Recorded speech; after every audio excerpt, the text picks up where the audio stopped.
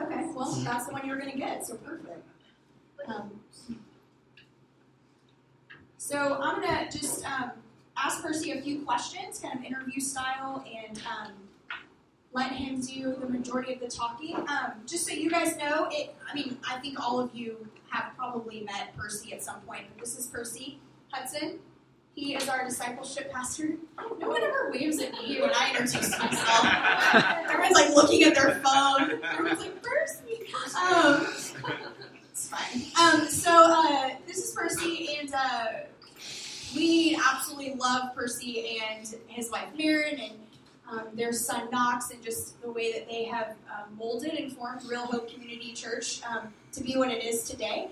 And we're so thankful because kind of how Percy and Maren got involved is before we even launched, Percy and Maren came to us and said, hey, we want to be a part of Real Hope. We had known them through some mutual connections, and but really didn't know you guys directly that well at that point. And like, hey, we want to be a part of Real Hope. And there's a couple things that you should know about planting a church. One is you will literally take any breathing human being to be on your launch team.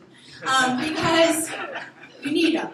And so we were like, yeah, great. Then let's be on our launch team. And he was like, no, we want to be like on staff. We want to be in ministry with you. Which brings me to the second thing that you should know about a church plant is that if you want to make money in an organization, don't plant a church. And so I was like, that's fantastic. We would love for you to be a part of it. We cannot pay you because we have like $2,000 in the bank right now, so we're not going to be able to do that. And he was like, no, we've talked about it, and we want to come on staff, and we're going to actually fundraise our salary. And so we're like, okay, so just for clarity, you're going to go work for us full-time, and you're going to take care of your own salary. He was like, yeah. We're like, okay, well, yes. Then yes, you can be part of the church. So anyway, so that's how Maren and Percy started at Real Hope, and Percy served in a couple of different roles. But he has a phenomenal story, and I think a lot of people know kind of where you are now and what God is doing in your life now. Perfect Latte, which is awesome.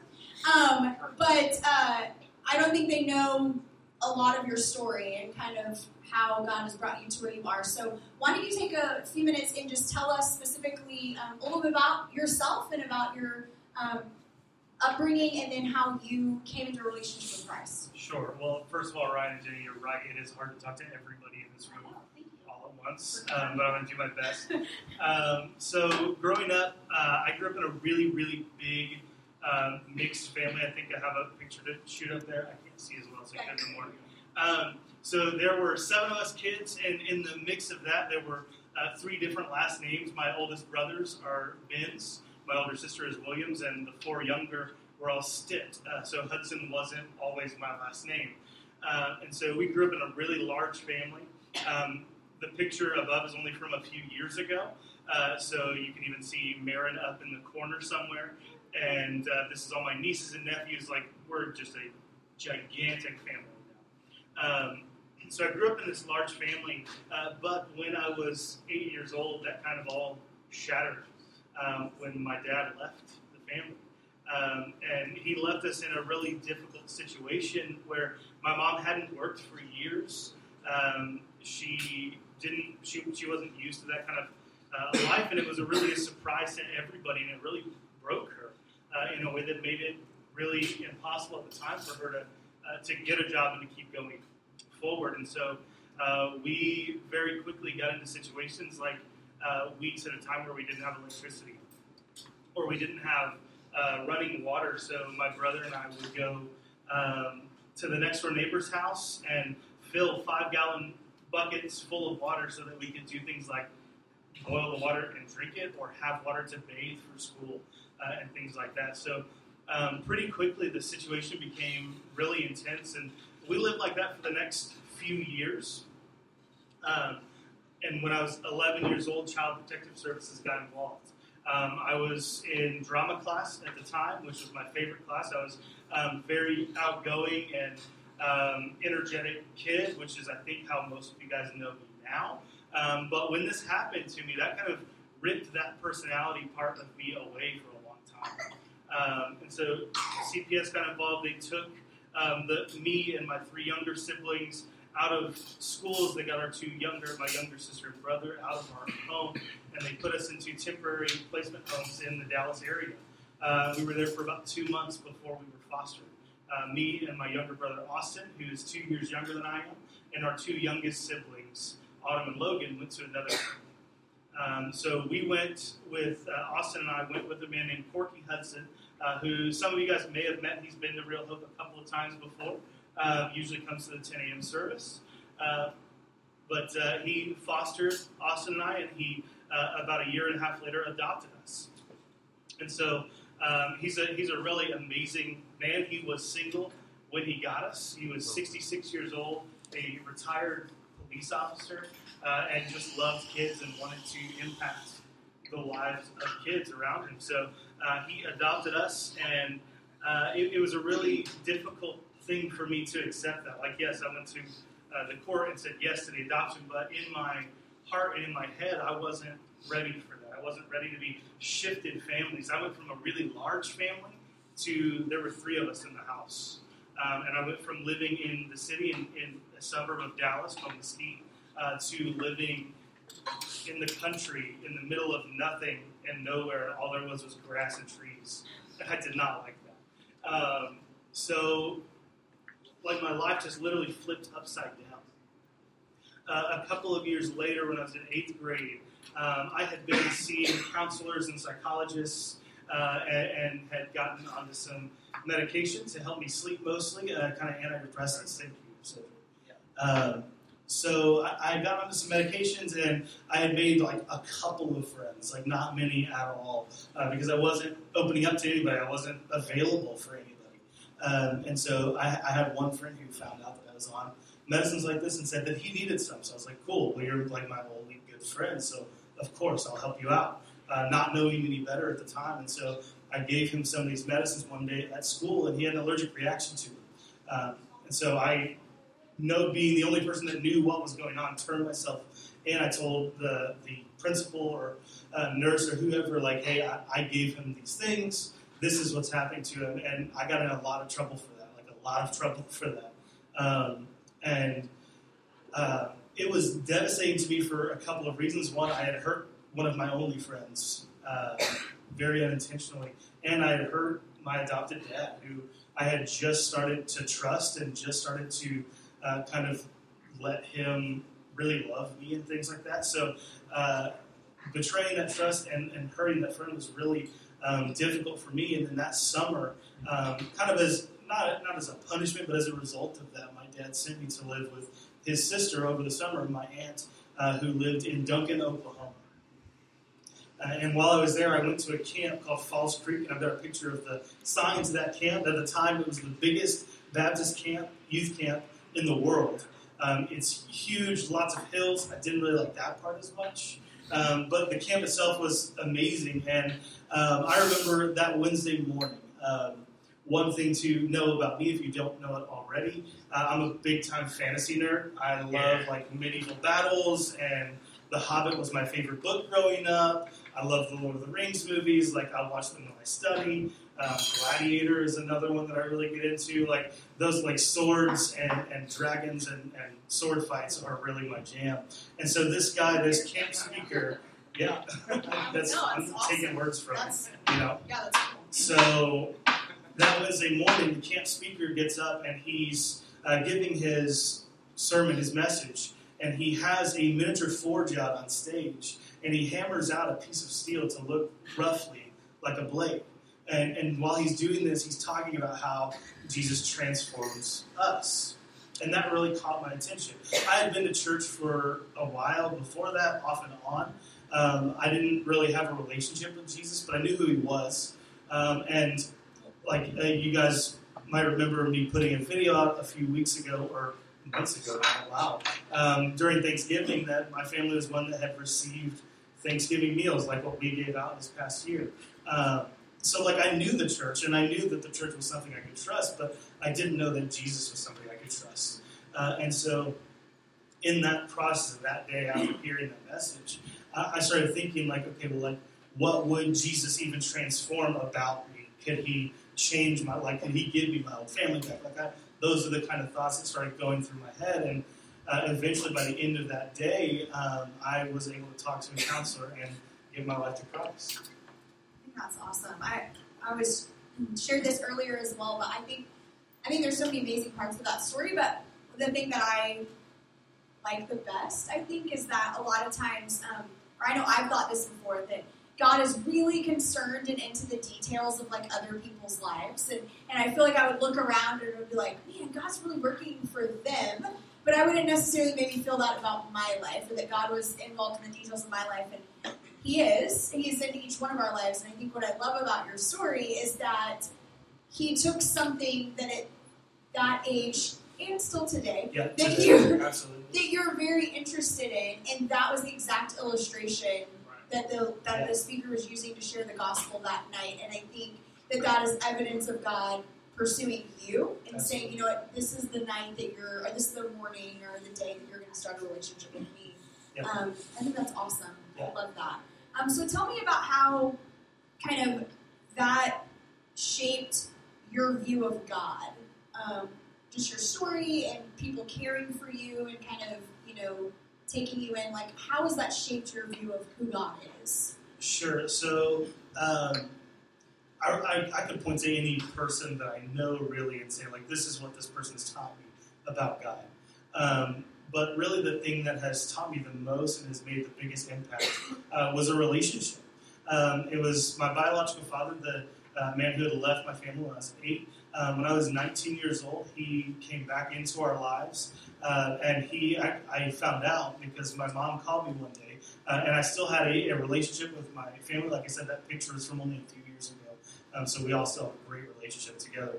But she called me and told me that he had come back into town and wanted to basically share an apartment with her. Not like get back together, but share an apartment so that they could make rent cheaper. And she had told him that, yes, she would do that. And so I was not ready at the time for that. I wasn't ready to accept him. I had totally written him off. And I wasn't ready for him to be back in our lives as a family, and certainly not in her life in that way.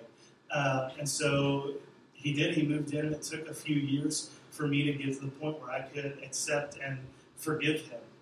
But when I finally did, it opened up such a great opportunity to rebuild really a friendship more than a father and son thing. I mean, he'd been gone for, at that point, like 13 years.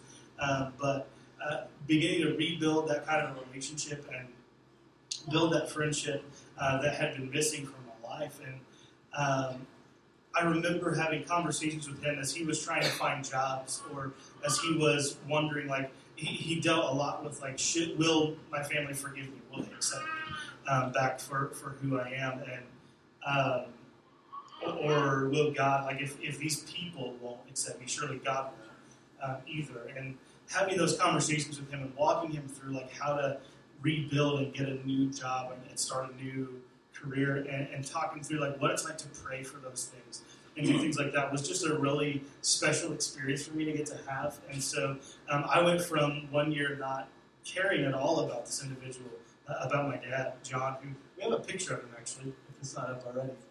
He's the one in the gray shirt there on the left.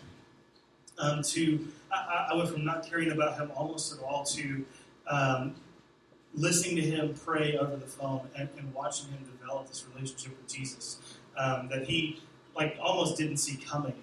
And 2 years ago, when he passed away, I was very confident that he's with Jesus. I have no doubt in my mind that he had a relationship with God at that point. And so that really taught me a lot about how to interact with people and accept people who are, very different from me and who I would normally not have that kind of relationship with, and how God views people regardless of how deep we think their offenses are, or how long it's been since they happened. God still loves us. And it really helped me to see how God loves me when I'm feeling unlovable. Yeah, that's awesome. If there's, like, one scripture that you could point to that has kind of been, like, some people call them life verses. That's, like, a little too, like, chicken soup for the Christian soul for me, but some people call them that. what's a verse or a scripture that you can look back on and say, this has kind of been a thread through my story, as well as something that I still kind of, cling to today? What would that be for you? I think the verse that has stuck with me the most and has kind of rung true in retrospect and in current situations, if I get into something, is Micah 7:8, which says, "Do not gloat over me, my enemy. Though I fall, and I will rise. Though I sit in the darkness, the Lord will be a light to me." And that's really a verse that to me has pulled me through some of the darker moments. I mean, this is a verse, it was given to me by a friend of mine in college when my dad had come back into our lives, and I wasn't ready for that. He basically gave me this verse and said, "Hey, trust that God's working in this, and that God will be a light in this dark moment." And it was really in that, hearing this verse and thinking back, man, I was taken by CPS, and God pulled me out. And He absolutely pursued me. It was absolutely a light in those darkest moments. When I got in trouble in 8th grade, God was there shining a light, showing me the way to Him, ultimately. And so I really just clung to this verse in a lot of ways since then. Awesome. Yeah, and I think you're, an incredible example of this verse.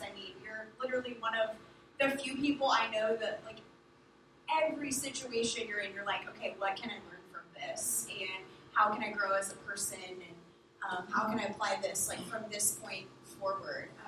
Which I just think is amazing.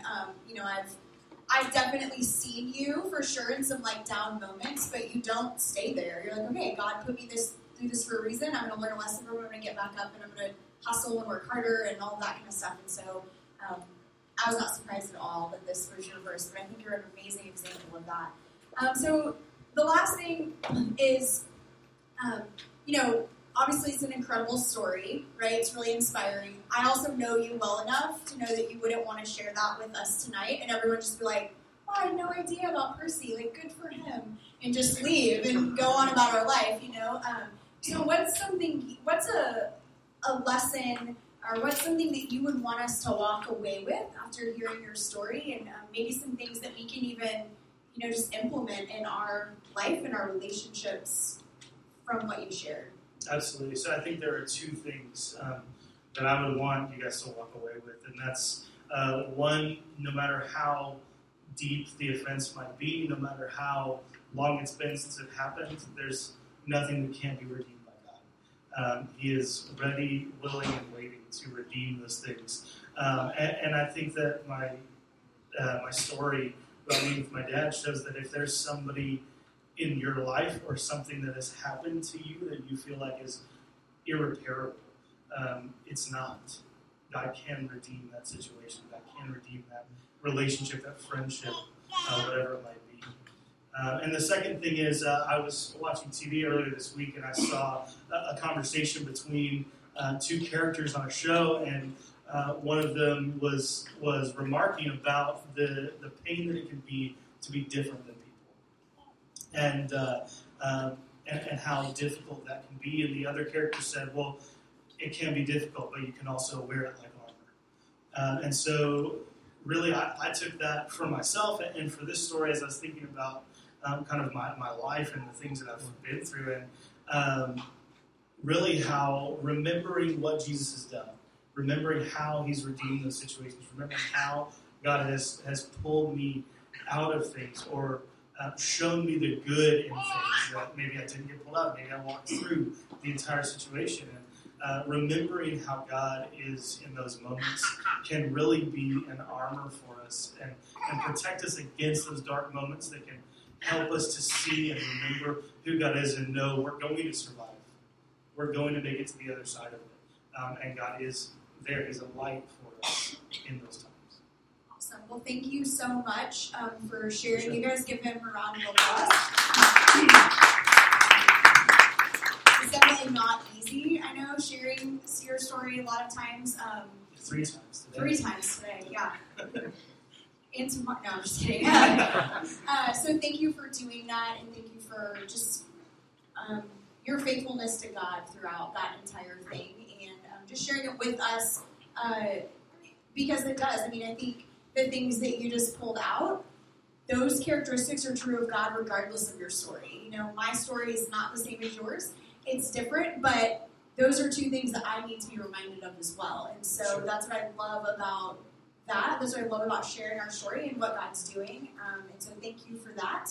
So we're going to hear now from John Dungy, who's one of our elders. Ryan's going to kind of walk you through his story a little bit. So I'll pass it over to them. All right. So, hello, my name's Ryan. I think I've met most of you. I'm getting some enthusiastic waves from this side of the room. Thank you. Appreciate that. So, Percy, wherever he is, thank you for sharing your story. Third time I've heard it today, and it's just inspiring and moving every time. So, we're going to hear from John Dungy. He is just an integral part of our church family and leader. He serves in a lot of visible ways, especially on Sunday mornings. If you come to our service, he's a greeter out front, though he's always greeting here too.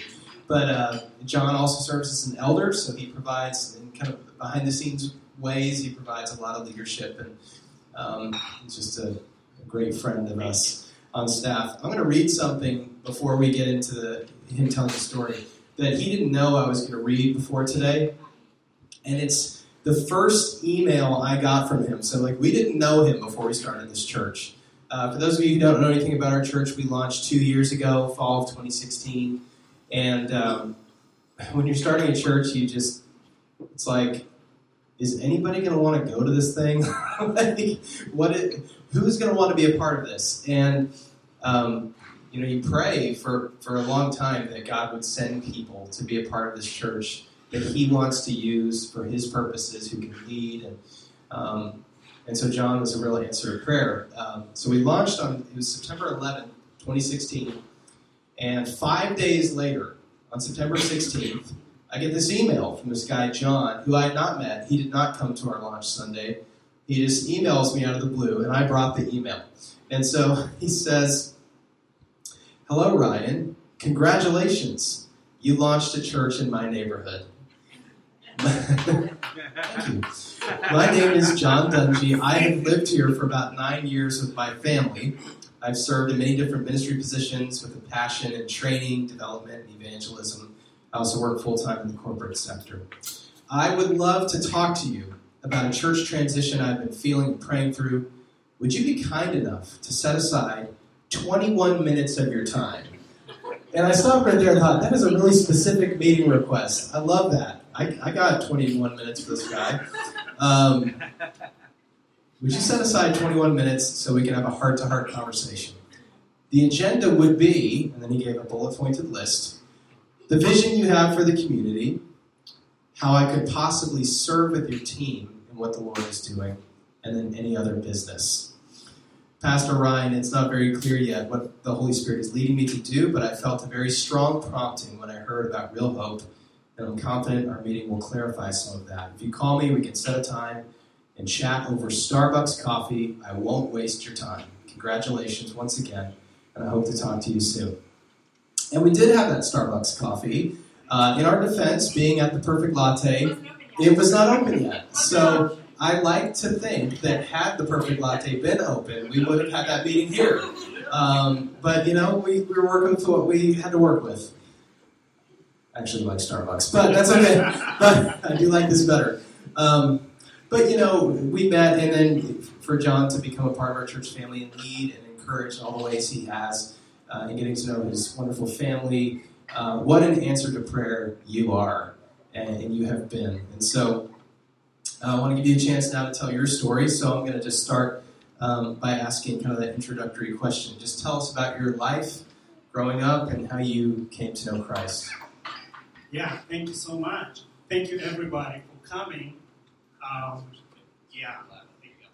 And it's really a privilege to be at Real Hope. And I thank the leadership of this church for just letting me come and share my life. Everybody, like Executive Pastor said, has a story. Your story is not my story, but everybody has one. And it is a privilege to serve alongside every one of you in what God is doing at Real Hope and through Real Hope. So again, it's a privilege. I was born in Kenya, about 40 miles away from the capital city, Nairobi. About 40 miles away. I'm the firstborn of 6. And my mother, we actually have a picture of my family.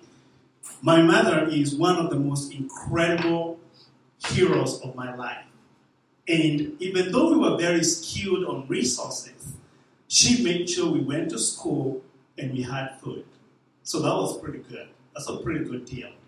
But growing up as the firstborn, my life was involved waking up at 4 a.m. in the morning, milking the cows, feeding the cows, then walking about 2 hours away to drop the milk on bare feet.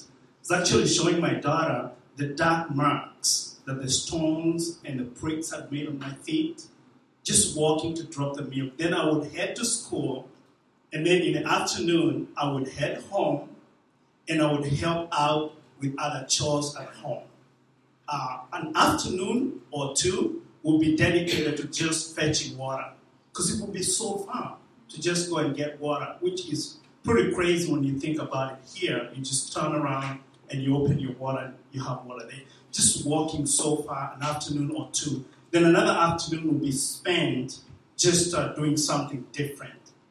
One thing that I remember is as a family, we were just so happy. I just don't remember us being sad. We didn't have much, we were just very happy.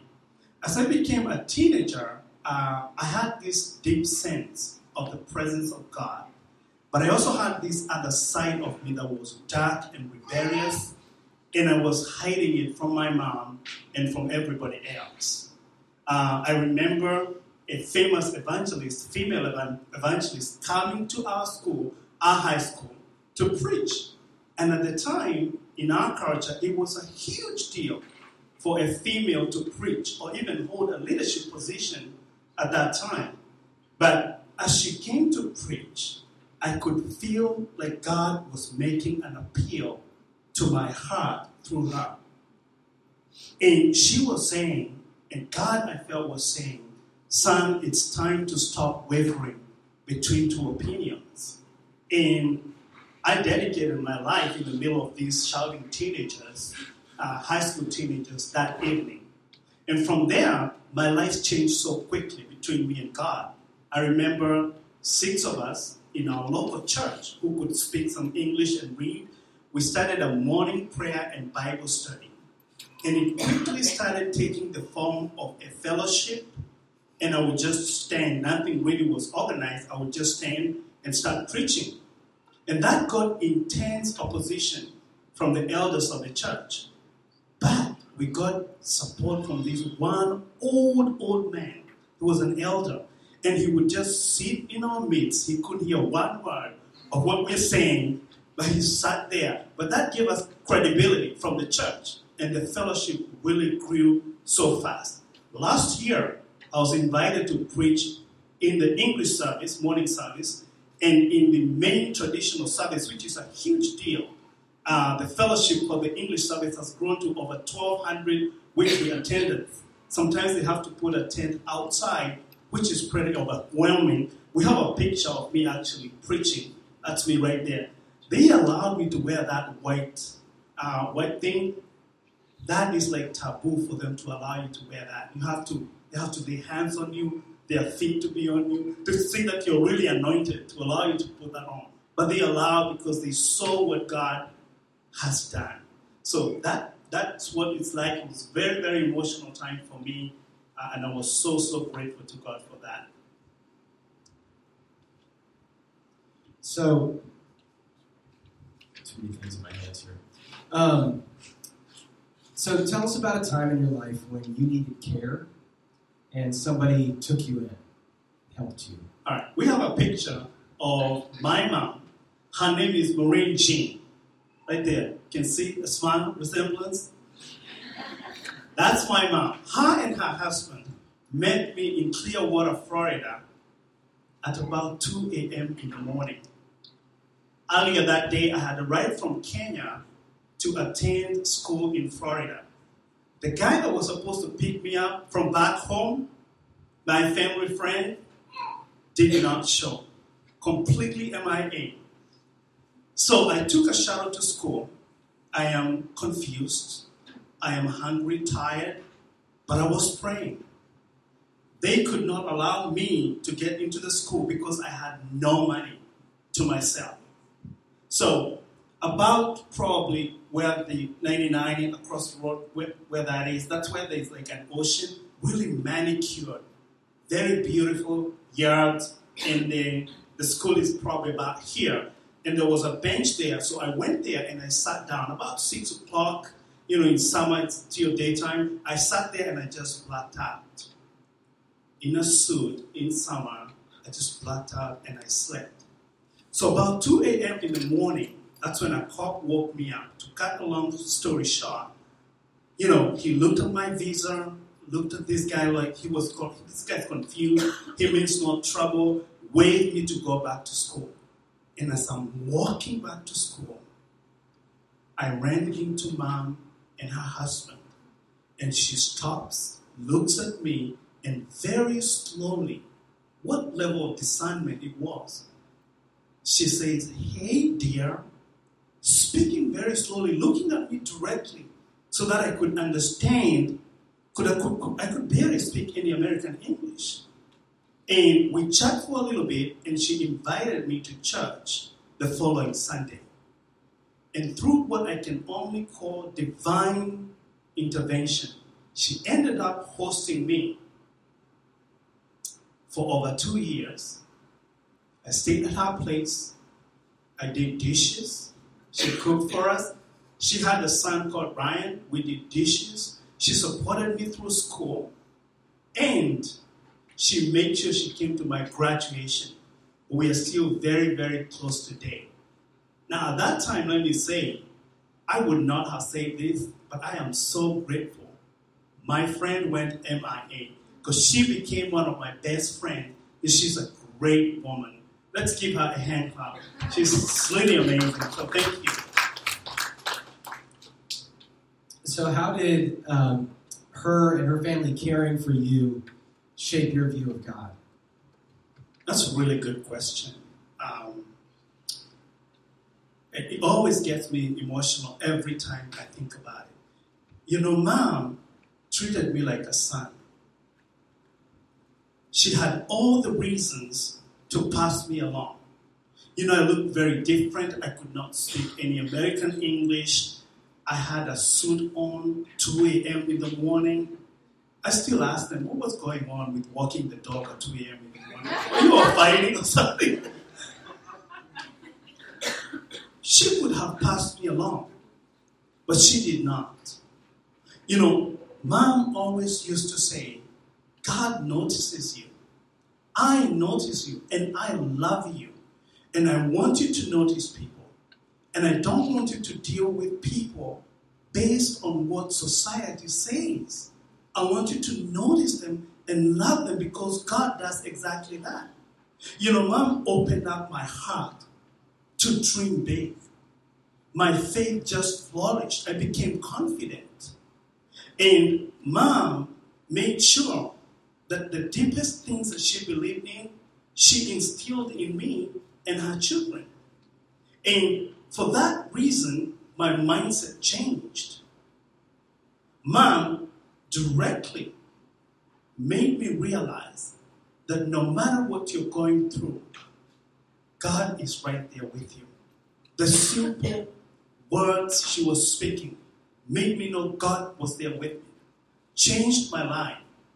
And one of the best parts of my life, over all the other things that happened, is that I got a great daughter. We have a picture right there. Boom, right there. Eliana, she turned 5. I would not have had any confidence before to approach a girl like that and ask her out. But Mom influenced me to think big and to realize that the things I thought were just reserved for the movie stars or the chosen few belong to me. And as a result of that, I recognize people, I notice people. So if you've been a victim of my high fives and big hugs, just roll with it. It's well-intentioned. I got it from her, from my mom. So thank you so much. So, like Percy did, we'd love to hear if there's a passage of Scripture that has meant something to you, that as you look back on your life, you think resonates with how God has worked in your experience. We'd love to hear. Yeah, thank you. Actually, this is interesting because our ancient pastor spoke a little bit about this last Sunday. So, Saul, it's in Acts chapter. It's referenced. Yeah, preach on with me. It's in, the account is in Acts 9, but I love the way Paul puts it in Acts 22:13. So Saul encounters Christ on his way to Damascus. And a respected Jew by the name of Ananias, who was a Christian, is sent to minister to Saul. Agonizing and very troubled, Ananias obeys, but he recognizes the situation. And the reason is, a lot of the Christians that Saul had terrorized were close friends of Ananias. But when Ananias gets to Saul, what does he do? He does not lay a barrage of accusations of what Saul has been doing. The Bible says that he reaches and says this, "Brother Saul, receive your sight." And he touched him. He touched him. You know, I believe at that time, Saul's spiritual eyes also opened. Because one thing to encounter Christ, it's another thing to have a human being ministering grace to you. And for me, that has been so powerful. Whether it's my mom stopping long enough to say hello, dear, to a complete stranger, or the evangelist making an appeal to my heart to receive Christ without laying a barrage of the things that I had been doing in my past. And that is so significant, because here's the reason why. Is that we can use those tender words to recognize the gravity of the situation. We are not swiping it under the rug, but we minister grace. The challenge for you and me is, are we willing to extend those kind words to a difficult spouse, to a stranger, to a rebellious teenager, or a friend? Because that's what it comes about. I'm going to wrap this up by saying this, that people are looking to be noticed. This is my message. They're looking to be noticed and to be served. Not only when they are going through a difficult season, but because serving is really the source of life. In a simple way or in a very profound way. Serving and being served. I repeat that again. Serving and being served is a source of life. My mom used to say it this way, that a lake that only gives out ends up drying out and having no life. And a lake that just receives ends up having dead fish. You cannot just breathe in. At some point you have to breathe out. And you cannot only just breathe out. You have to breathe in and you have to breathe out. Here's the key that I want you to take with you, is that you must balance between giving or being or serving and receiving or being served. Here at Real Hope, there are so many people who give generously to Impact Ministries, Common Thread, to Impact Ministries in Asia, to Impact Ministries in Honduras, all over the world. And to you, I would say, please keep giving. Other people come in and they set up everything so that you and I can learn about God and we can be able to make meaningful relationships and we can connect people to Christ. And to you, I would say, keep serving.